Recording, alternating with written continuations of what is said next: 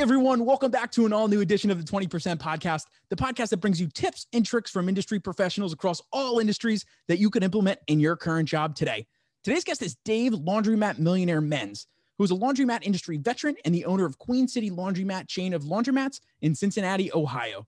Dave's inspirational journey from poverty growing up in Flint, Michigan to becoming a millionaire has inspired many entrepreneurs to try and overcome their own obstacles while building wealth. Dave is obsessively driven to help, teach, and inspire others while elevating the laundromat industry to a whole new level through networking, services, and collaboration. Dave is also the host of the Laundromat Millionaire Business Podcast, which is an absolute must listen. On today's show, you'll hear Dave's lessons from poverty and how that shaped him, using the fear of poverty as motivation, Dave's story of buying a business on Craigslist and turning it into $1 million business, the importance of modernizing antiquated processes, how you should not let your fear paralyze you, and much more. Please enjoy this conversation with Dave Laundromat Millionaire Menz. Dave, welcome to the 20% Podcast. Hey, Tyler. Thanks for having me, man. Appreciate it. I really enjoy your podcast, so I'm excited to be a guest. Yes, I am so excited. And your nickname is the Laundromat Millionaire. So before we get into that, I mean, could you just let everybody know who is Dave Menz? Yeah, so Dave Menz is a kid who grew up really poor in Flint, Michigan as a young child. My dad worked most of my childhood to get us kind of scrape out of poverty into sort of lower middle class.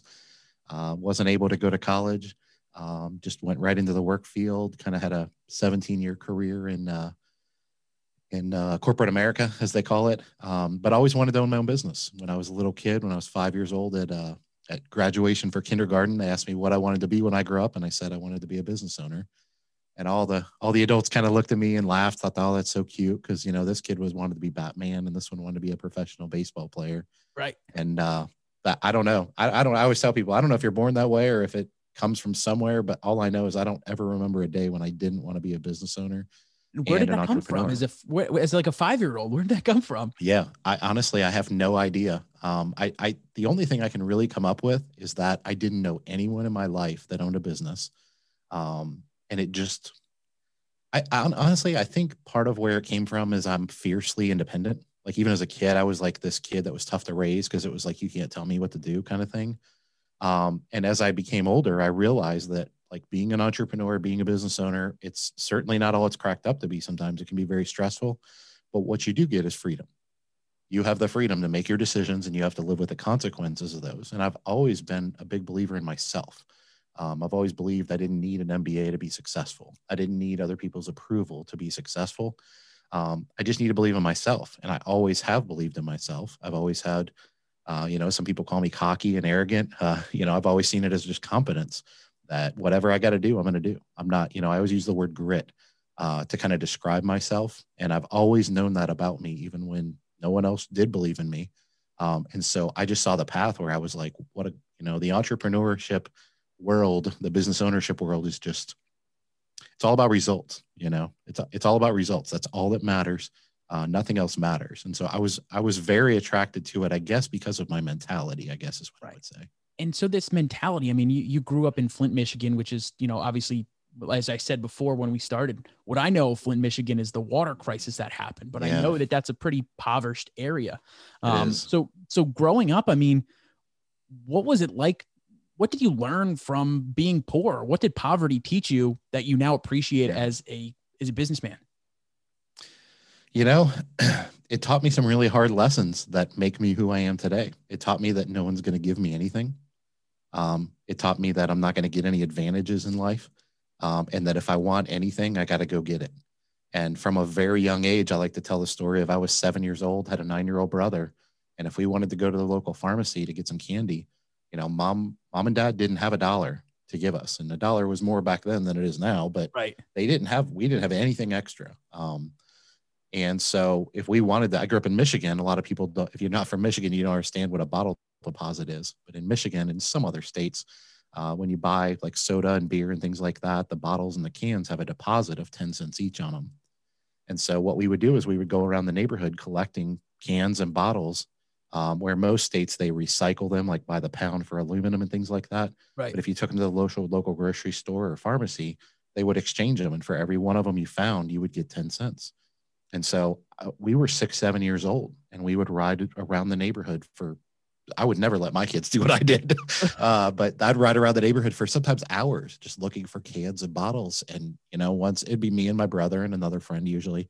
And once we each got basically 10 or 15 of them, we would go to the local pharmacy and get, Tootsie Roll or Lollipop or whatever. Right. Because that was the only way we were going to get it. Like mom and dad wasn't going to give us $1. That was just the way that it was. And so from a very young age, I just learned, one, that nobody was going to give me anything. And that was a fantastic life lesson. And the other side of it was, but if I wanted to go get it myself, I always could.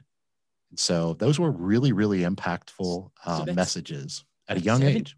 Yeah, that 7-year-old, what you learned there, maybe that was a big positive of growing up poor, because if your parents were just giving you, and I think this is a big lesson as well. I mean, yes, even for those people who are fortunate, that's great that your parents have the money to be able to give you this stuff. But sometimes you're going to become that brat. Maybe you need that experience. You probably wouldn't be the same without that experience. So that's and I mean, in that grittiness, I just hear the businessman coming out of you at that young age. So let's talk about next from growing up a little bit further into the corporate years. You mentioned, you were in the corporate world for 17 years. What did you do in the corporate world? And let's just start there.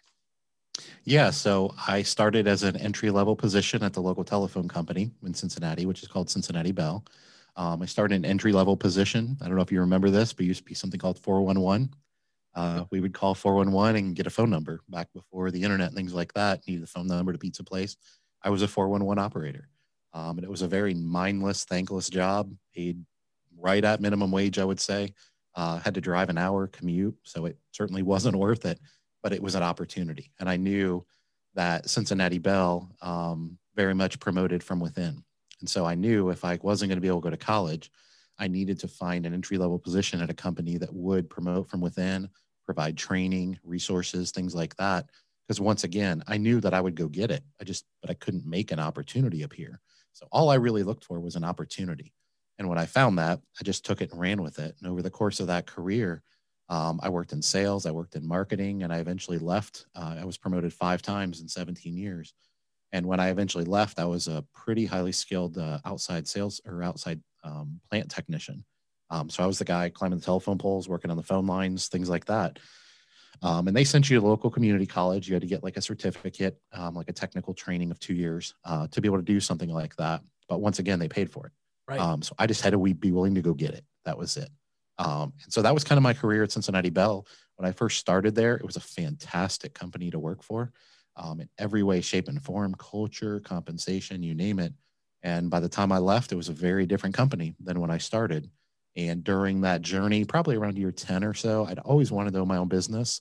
But there was a time where I was so content and happy at Cincinnati Bell that I probably wouldn't have left. I probably would have worked there my whole life and just hopefully continue to get promoted. Right. And there was a time probably 10 or 12 years in where I just realized this company was changing, and I was 30 something years old. And I was like, I'm not doing this till I'm 60. Like, this is crazy. And so that kind of brought out that dormant fire to own my own business, because I didn't have an option. Like, I couldn't just leave and make that money somewhere else. And so me and my wife got married. I think I was around 26 when we got married. And when we did, I just looked at her one day and I just said, I always said I want to own my own business someday, and I do. And she looked at me and, we're both planners, and we're not afraid of hard work. And we looked at each other and said, well, I mean, nobody's going to hand us a business. Like, we got to figure out, instead of just being in the rat race and paying our bills, and we cut our lifestyle drastically. And as we got raises, and she got her master's degree because she's a school teacher, as she got her master's degree and we got promotions and raises, we just kept our lifestyle really low and kind of squirreled away that money for like a seed to be able to someday buy our first business. We had no idea what business we would own. I just knew that I wasn't prepared, so it didn't really matter. I had to prepare. Once again, back to that kind of childhood mentality, if you will. Right. And what was the biggest lesson? It sounds like you were in the trenches working hard to make money at that given time, but you still had that goal down the road of wanting to have that business, even not knowing what it was. How did you keep on that path of really staying focused on that goal when I'm sure sometimes it probably wasn't that easy? I think I would say it's a few different things, but one of them is when you grow up in extreme poverty, like, you realize even as a kid, like you realize you're really not that far from homelessness. And I was never homeless. And I don't remember ever not having the bare necessities, but we never really had any extra. So even as a kid, like you're aware your family doesn't really have much margin for error. And as I grew up and got a little older and matured, I would look around the world and I would see, I don't have to live this way. And so I just wasn't afraid to go after something and get it, if that makes sense. Absolutely. And so you could call it fear, and I try not to let fear control me, but I'm sure it has a part of it. I tell my wife every day, like, I'm not going back there. Like, I'm not going back there. My family will never know that world, no matter what I have to do. My only two boundaries are legal and ethical. Like, Right. if it's unethical to me, it's not worth it. If it's illegal, it's obviously not worth it to me. Other than those two things, there's pretty much nothing that I won't, sacrifice to make sure that my family is what I call financially free. And so that's been a driving force for me, even when I was younger. I mean, quick story, when I went through pole climbing school, which is part of that technical training I told you about, I'm scared of heights. And so when I go to pole climbing school, all I knew is I was going from a job making 45 a year to making 75 a year. And that's a pretty drastic difference. And so all I knew, my wife was like, how are you going to go through pole climbing school? You're scared of heights. I was like, all I know is I'm either going to die or I'm going to pass. Like, I'm going to fall off that pole, break my neck and die, or I am going to pass, because I'm not going to quit. I'm just not. And I approach business ownership and entrepreneurship the same way. So you could call it tenacity, but I guess at its core, my wife always says I have a pretty big chip on my shoulder. And I guess I do. And it's a pretty driving force to not ever want my children to live the way I lived, and to also never go back there myself. Like, I don't ever want to have that feeling again. Wow, I love that. And you let those hard times drive you. And obviously, we're still living in some pretty tough times now with, Yes. almost in May of COVID, of 2021. Now, before we move in, I think that's so incredible that you literally had a fear of climbing poles, but then you decided to do that. What was the ultimate? Was it the money that caused you to make that overcome that big fear, or what was the ultimate driver of that? I guess it was the money in a way, but I'll preface that. What I mean by that is, when you grow up really poor, you realize how powerful money is. Now, it's still a tool, right? It's just a piece of paper, but it's a powerful piece of paper. And when you don't have it, you realize how important it is. So when you've always had it, never been without it, a lot of times you take that for granted and you don't realize that. So yeah, I mean, it's the old cliche. It wasn't the money I was chasing. It was what the money could get me, which was freedom, independence, those types of things. So I guess it was the money. Right. But, and that's the same. I understand where you're coming from, though, because, my goal in life is to make more money, for the fact that I could use that money to buy experiences, to take my family to Disney World, or, go down to the beach, or whatever. It's not about the actual thing, but the memories that you can make with it. So I completely understand. I think we're on the same page there. So, okay. So you stocked all this money away. How did you buy your business?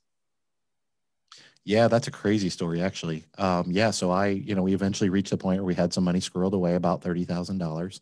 And we knew that wouldn't take us far. We wouldn't be able to buy a $500,000 business with 30 grand. And so I would look around. Ultimately, what happened is I looked around for years at businesses for sale in every way I could. And this was like back around 2007. And then we ended up buying our first business in 2010. So during that window, the internet was around, but it certainly wasn't what it is today.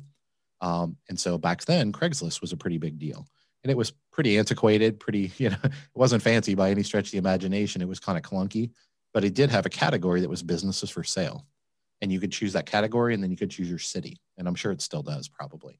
And I would just sit for hours and hours after work every night, scrolling businesses for sale. 'Cause I've always been fascinated by business ownership and entrepreneurship and different business models, but I didn't really care what the product was. I've been telling people since I was a little kid, I want to own my own business someday.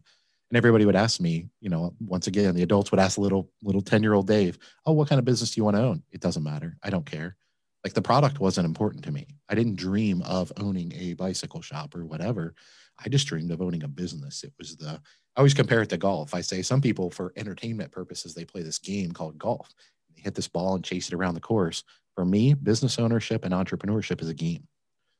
It just so happens that I get paid to do it really well versus having to pay to play golf. Right. And a lot of people don't understand that, because a lot of people that are business owners and entrepreneurs, they're not even passionate about business ownership and entrepreneurship. They're just passionate about what it can give them, the money, the power, whatever. But I genuinely love the game. It just so happens that doing the game and playing the game really well, can set you up financially. So we ended up finding through Craigslist, ended up stumbling upon a local laundromat for sale a couple miles from my house. And I knew whatever business I bought, I wouldn't be able to leave my job right away. And so I knew that I needed something that could do, as people call it, the side hustle. Right. And I knew I needed something like that. I just didn't know exactly what it looked like. And so I wasn't even pursuing a laundromat. I was just looking for that type of business. And I looked over years and years, and almost every time I would come to something that, with any business, that would say, oh, that's just not an option for me because of my situation. And I found this local laundromat for sale, started researching it, looking into the industry. And long story short, I just never got a no. Like, I never got a red flag, and I just eventually ended up closing on it. But we were young and no business experience. I didn't have a degree. My wife has multiple degrees. So we go to the bank, and they just, I applied to probably 20 financial institutions before somebody approved me. And so it was a pretty arduous process.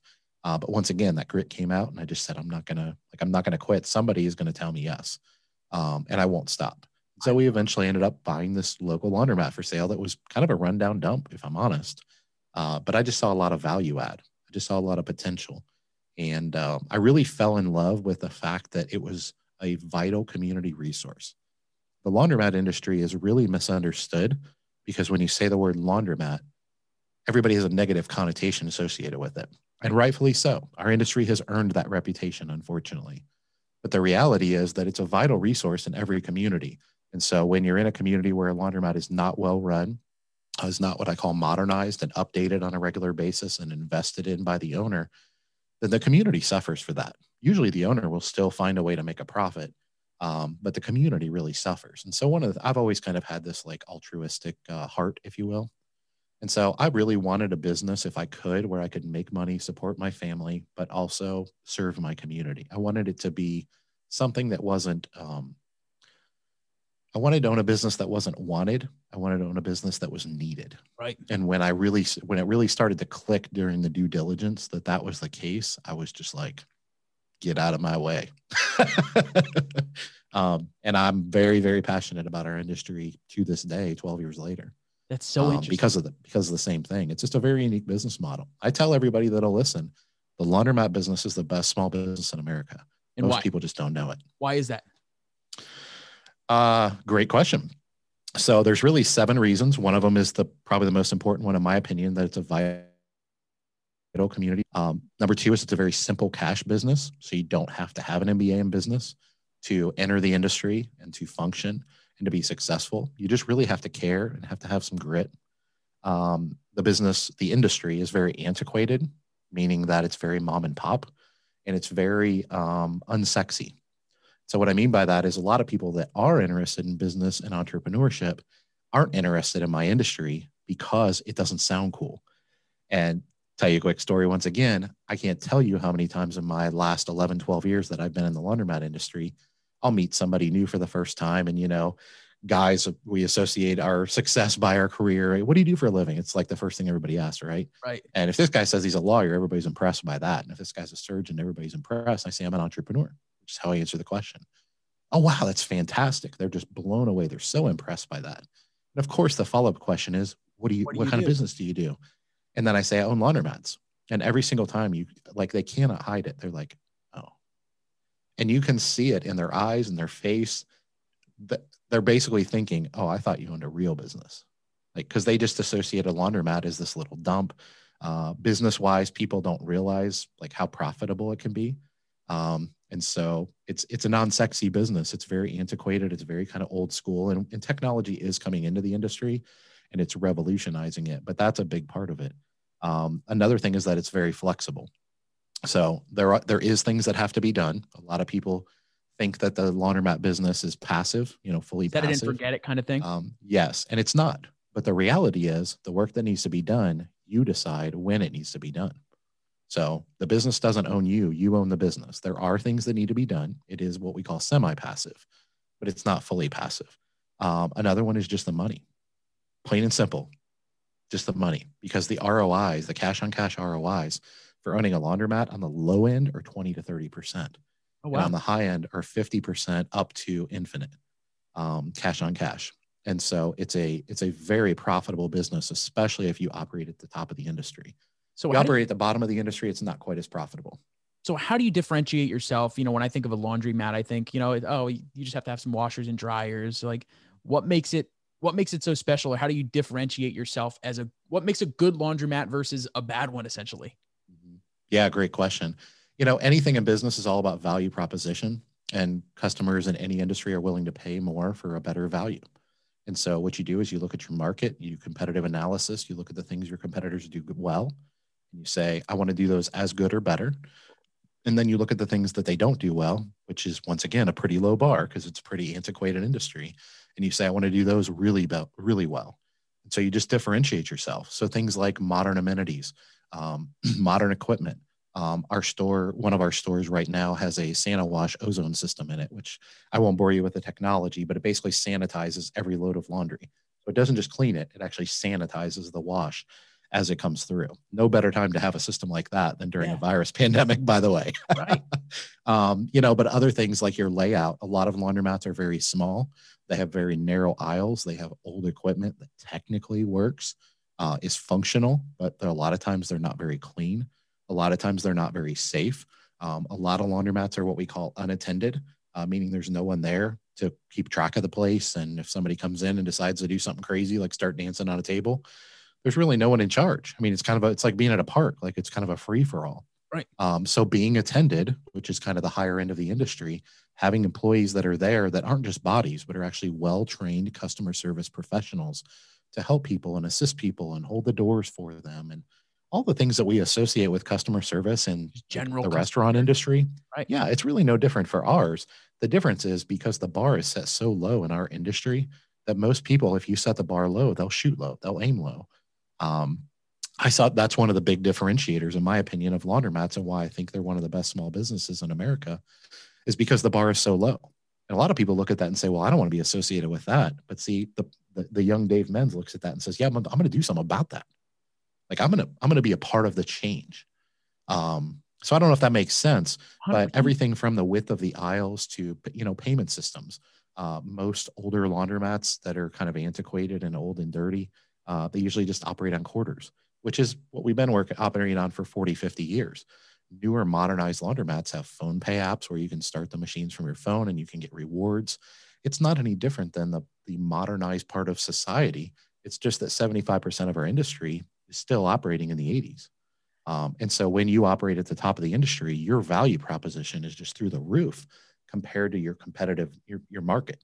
So essentially your differentiator is just taking a maybe older and antiquated business model and just kind of modernizing it in providing a level of customer service that's unheard of in the industry, I guess. Was that what some of your keys are? And I think that this is a great lesson for everybody. I mean, no matter what you're doing, providing value to your customers and giving them the best experience that they can is relatable to any job. So I think it's really interesting. And as you know, Dave, as a fan of the podcast, trying to relate some of the skills from all of these industries, really, it just comes down to servicing your customer and providing value. So that is really incredible. Yeah. Yeah. So those are the top five. I actually have two more. One of them is that the business is actually very scalable because as the business and the industry has modernized, which once again, a portion of the industry has, there's actually a lot of vertical integration that can happen. So I own 4 laundromats right now in Cincinnati. I'm building a 5th, but we've also implemented a drop-off laundry service, which a lot of people don't associate with a modernized laundromat. And a lot of people just think, oh, you drop off their clothes. This lady just does it however she wants, gives it back to you in a garbage bag.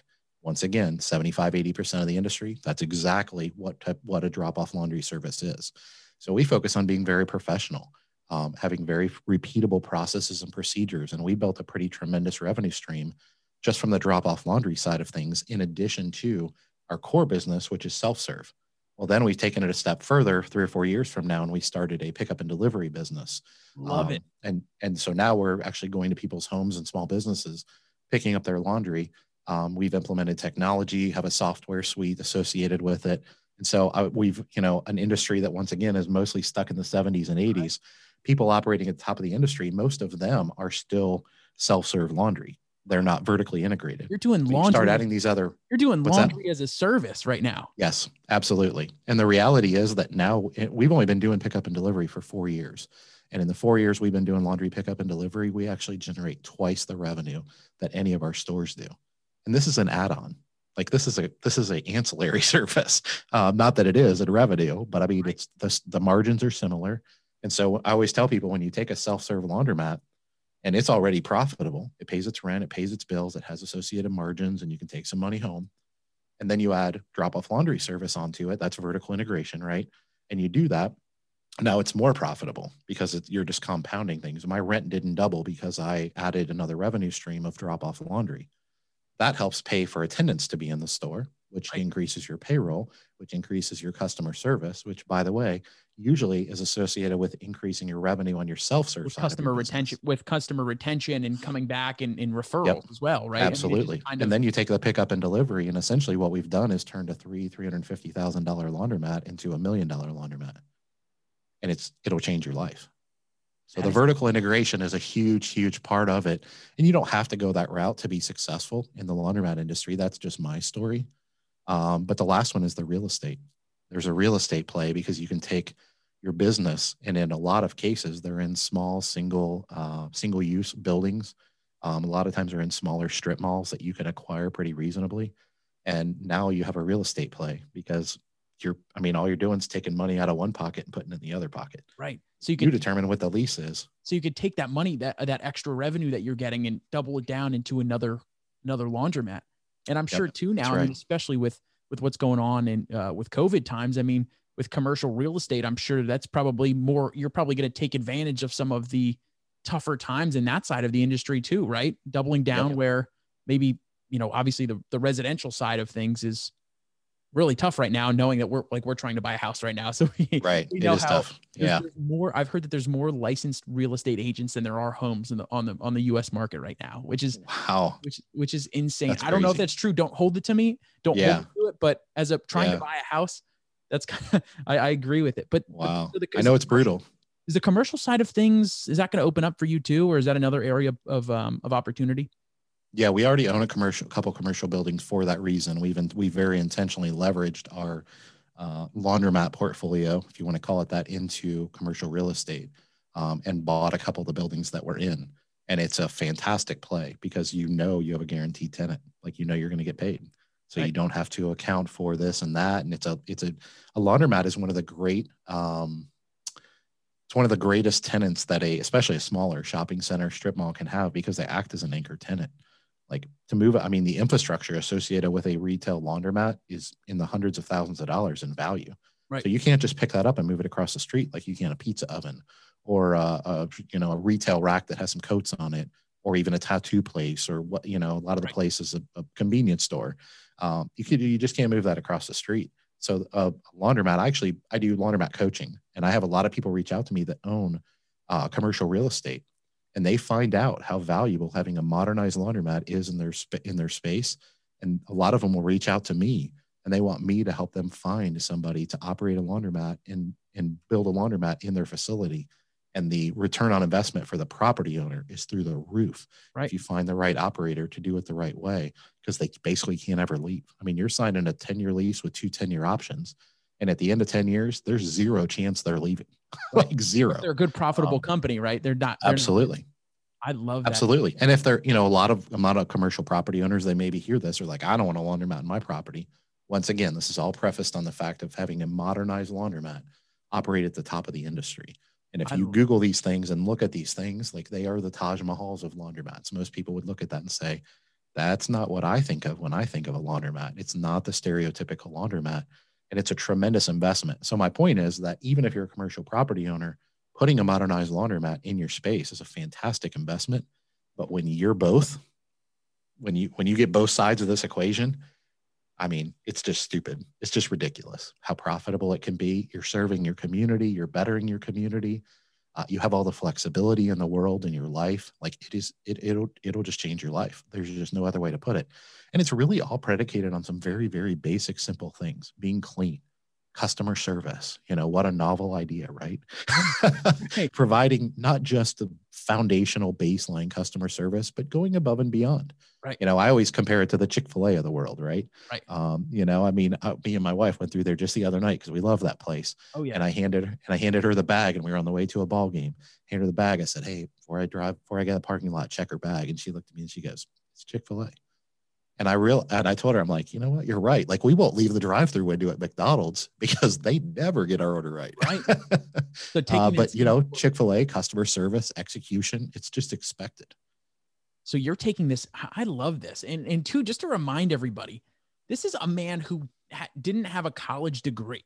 So Correct. if you just rewind, yeah, and still don't. So if you rewind backward, I mean, this is what that grit of that poverty of what he went through early on gave him all of this experience and all that drive and motivation to get where he is today. And like I said before, he's considered, he owns multiple $1 million laundromats, and it is known as the Laundromat Millionaire. Now, before, when we were talking, I think this is pretty interesting. You mentioned at the point, everybody looks at millionaires thinking, oh my goodness, like everybody wants to go as a 20-year-old or however year old you are, you want to become a millionaire. But can you tell everybody what it felt like when you finally realized you were a millionaire? Yeah. So what ended up happening is it was probably 4 or 5 years ago now. We were just updating our personal financial statement. We were applying for a loan, which we've done 100 times. And when we first applied, our net worth was roughly $50,000 back when we were like 31, 32, something like that for our first laundromat. And this was roughly 7 years later. And we had applied for many loans. I mean, we had to use leverage to buy a lot of what we have, pretty much all of what we have.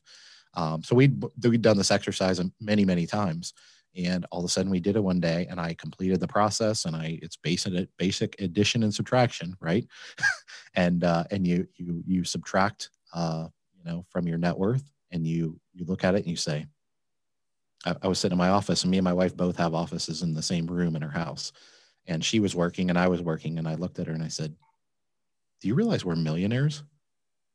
And she goes, "Huh?" I said, "Like, I just finished our PFS. We're millionaires. We're worth over $1 million." And she looked up from her computer and she goes, "I don't feel like a millionaire." And looked back down and went back to work. But that's my wife. You have to know my wife too. She's pretty laid back. I sat there for an hour going, That's pretty cool, right? all right, like, I'm a millionaire. And she was like, "I don't care." Right. So the reality is, being a millionaire isn't what it used to be. $1 million 20, 30 years ago was a lot of money. Right. And don't get me wrong, if you're not a millionaire, it's still a lot of money. And it absolutely is a fantastic. I mean, it's changed my family tree. It has not just changed my life; it's changed my family tree.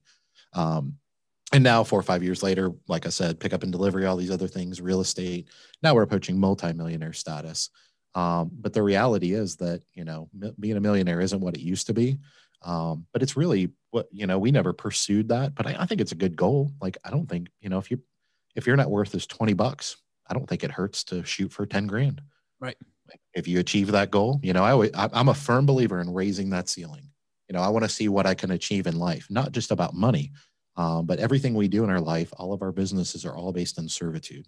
Right. So we focus on people first, that's and we believe the money will follow. The money is a byproduct of that good service. So and I believe in good karma and stuff too. So you're doing good, you're giving back, you're having quality service, and it results in this money. Now that is so incredible, Dave. I want to finish up here with a couple more rapid fire-ish questions.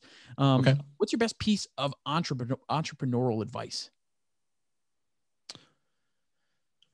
My best piece of entrepreneurial advice is don't allow fear to paralyze you. There's been a lot of research done with end-of-life studies. People that are terminally ill, people that are just, old and just going to die. They're 99 years old or whatever. They're kind of at the end of their lives. And there's been a lot of research done on this. And they've asked these people at the end of their lives, what regrets do you have in life? And consistently across society, even across generations, even across different socioeconomic paths, even different cultures in other countries, consistently, the only regrets, or the most magnified regrets people have in life, are what they didn't try. The things they always wanted to do. You could call it a bucket list, whatever. Right. The things that they didn't do, but ironically, those same people had no regrets for trying things and failing miserably. Isn't that fascinating? And so I'm a that makes firm me believer. I'm a firm believer at the end of my life. I just don't want to have any regrets. And I'm not afraid to fail. And I really believe it's a part of my success. absolutely. There's nobody is fearless. Like, don't buy that. No, everybody has fear. It's just a matter of whether you let it control you or not.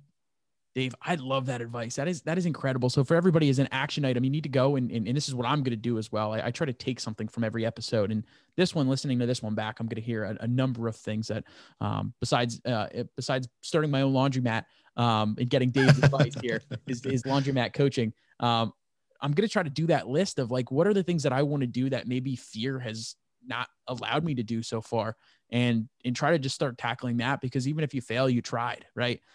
Yeah. I love that. So you mentioned before we were talking as well that in that it was one of the core things that parenting and your daughter at the time was the most important thing to you, right? Yes. When you were younger. Now you have multiple kids. What's your best piece of parenting advice? My best piece of parenting advice, and I don't claim to be an expert on this by any stretch of the imagination, is two things. One, cut yourself a little slack, because parenting is really, really, really freaking hard. And I don't care how intentional you are, how many books you read, like, you're going to mess up, and you're going to mess up big time. And if you take your job as a parent seriously, like, it's hard. Like, it'll tear you apart because you think you're ruining this person's life who you're responsible for. So that's the first thing. The second thing is, if you want to learn from people, then watch them. Watch what I've always done, even before I had kids, which is kind of crazy to think about now. But this is just how my mind works. I've always looked at people that were accomplishing things I wanted to accomplish and tried to learn from them. And I even did this with parenting, because when I was a teenager, like, I knew I wanted to be a dad someday. Like, I knew it would be important to me. And I have always, ironically enough, I always joke that I'm a very educated man for not having a college degree. Absolutely. Because I've read thousands of books. And I've observed and talked to so many people that are really good at a specific thing. And so I would apply that to parenting as well. So I would tell people, if you see somebody that's a bad parent, or let's not even call it bad, they're just a type of parent you don't want to be, then you don't take advice from them. Right. But if you find somebody that's a really fantastic parent, whether it's in your church or community, or you're out to dinner and you just see somebody like being the parent you want to be, then don't be afraid to reach out to them. Just like we do this in the business world, in the entrepreneurship world. Like, how flattering would it be as a parent to have somebody reach out and say, wow, I'm watching you interact with your 6-year-old. You're an amazing dad. Like, can I just ask you for a couple tips? Like, we do this in the business world. Right. Why not? We're doing it right now, right? Why don't we do that in parenting? So what I would tell you is, look for people that are very successful, that are doing things you want to do, and allow them to mentor you, even if it's only for 5 minutes. And the other thing is, we a lot of times associate a mentor in any part of our life as someone that we have to build this relationship with over years and a lifetime. But that's a lot of times not what happens. A lot of times mentors are people that we've never met. We've never interacted with. We've just learned from their example. We've just observed, if that makes sense.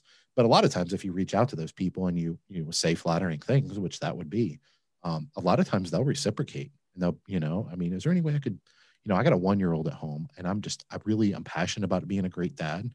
Like, I'm not trying to take your time right now, but could I buy you lunch in the next couple of weeks and just sit down and pick your brain for an hour? Because it's clear to me you're a fantastic parent, and I want to be a fantastic parent, and I want to learn from you. Like, you'd be shocked how many people will just, sure. Like, if anybody approached me like that, the answer would be yes, 100% of the time. Well, and that's exactly how I go about. I know that's the parenting advice, but that's how I go about getting all of my guests on the 20% podcast as well.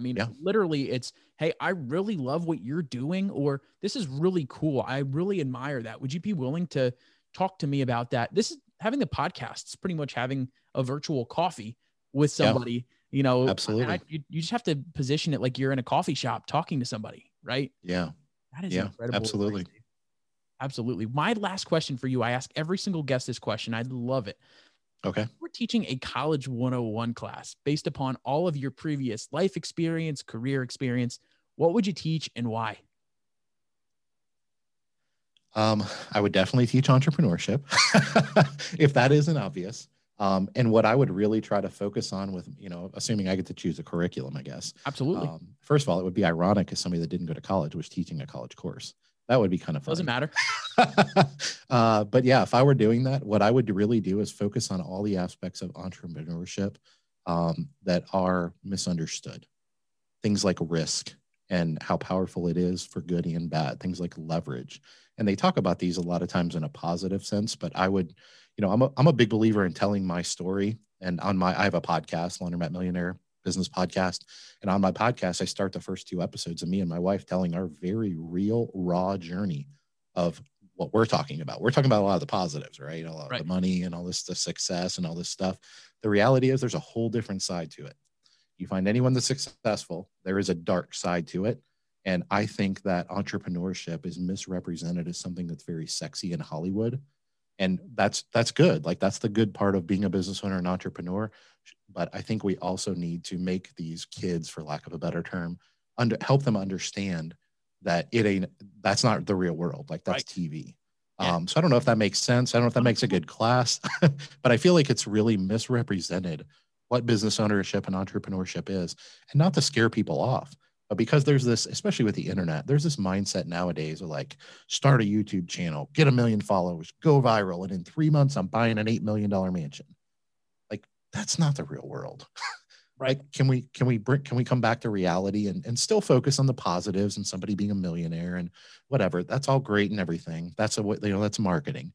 But the reality is, can we focus on the reality so that when people decide to become a business owner or an entrepreneur, they really know what they're getting into and they're ready for it. Like they're rolling up their sleeves and they're ready for that dogfight, because the reality is that's what entrepreneurship really is on a day-to-day basis. And a lot of people go into it thinking it's something that it's not.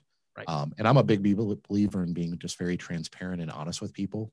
And I think that the younger generations of the world would get a lot out of just that transparency and that honesty and that kind of rawness, if that makes sense. Absolutely. So it's like reality entrepreneurship 101. Right.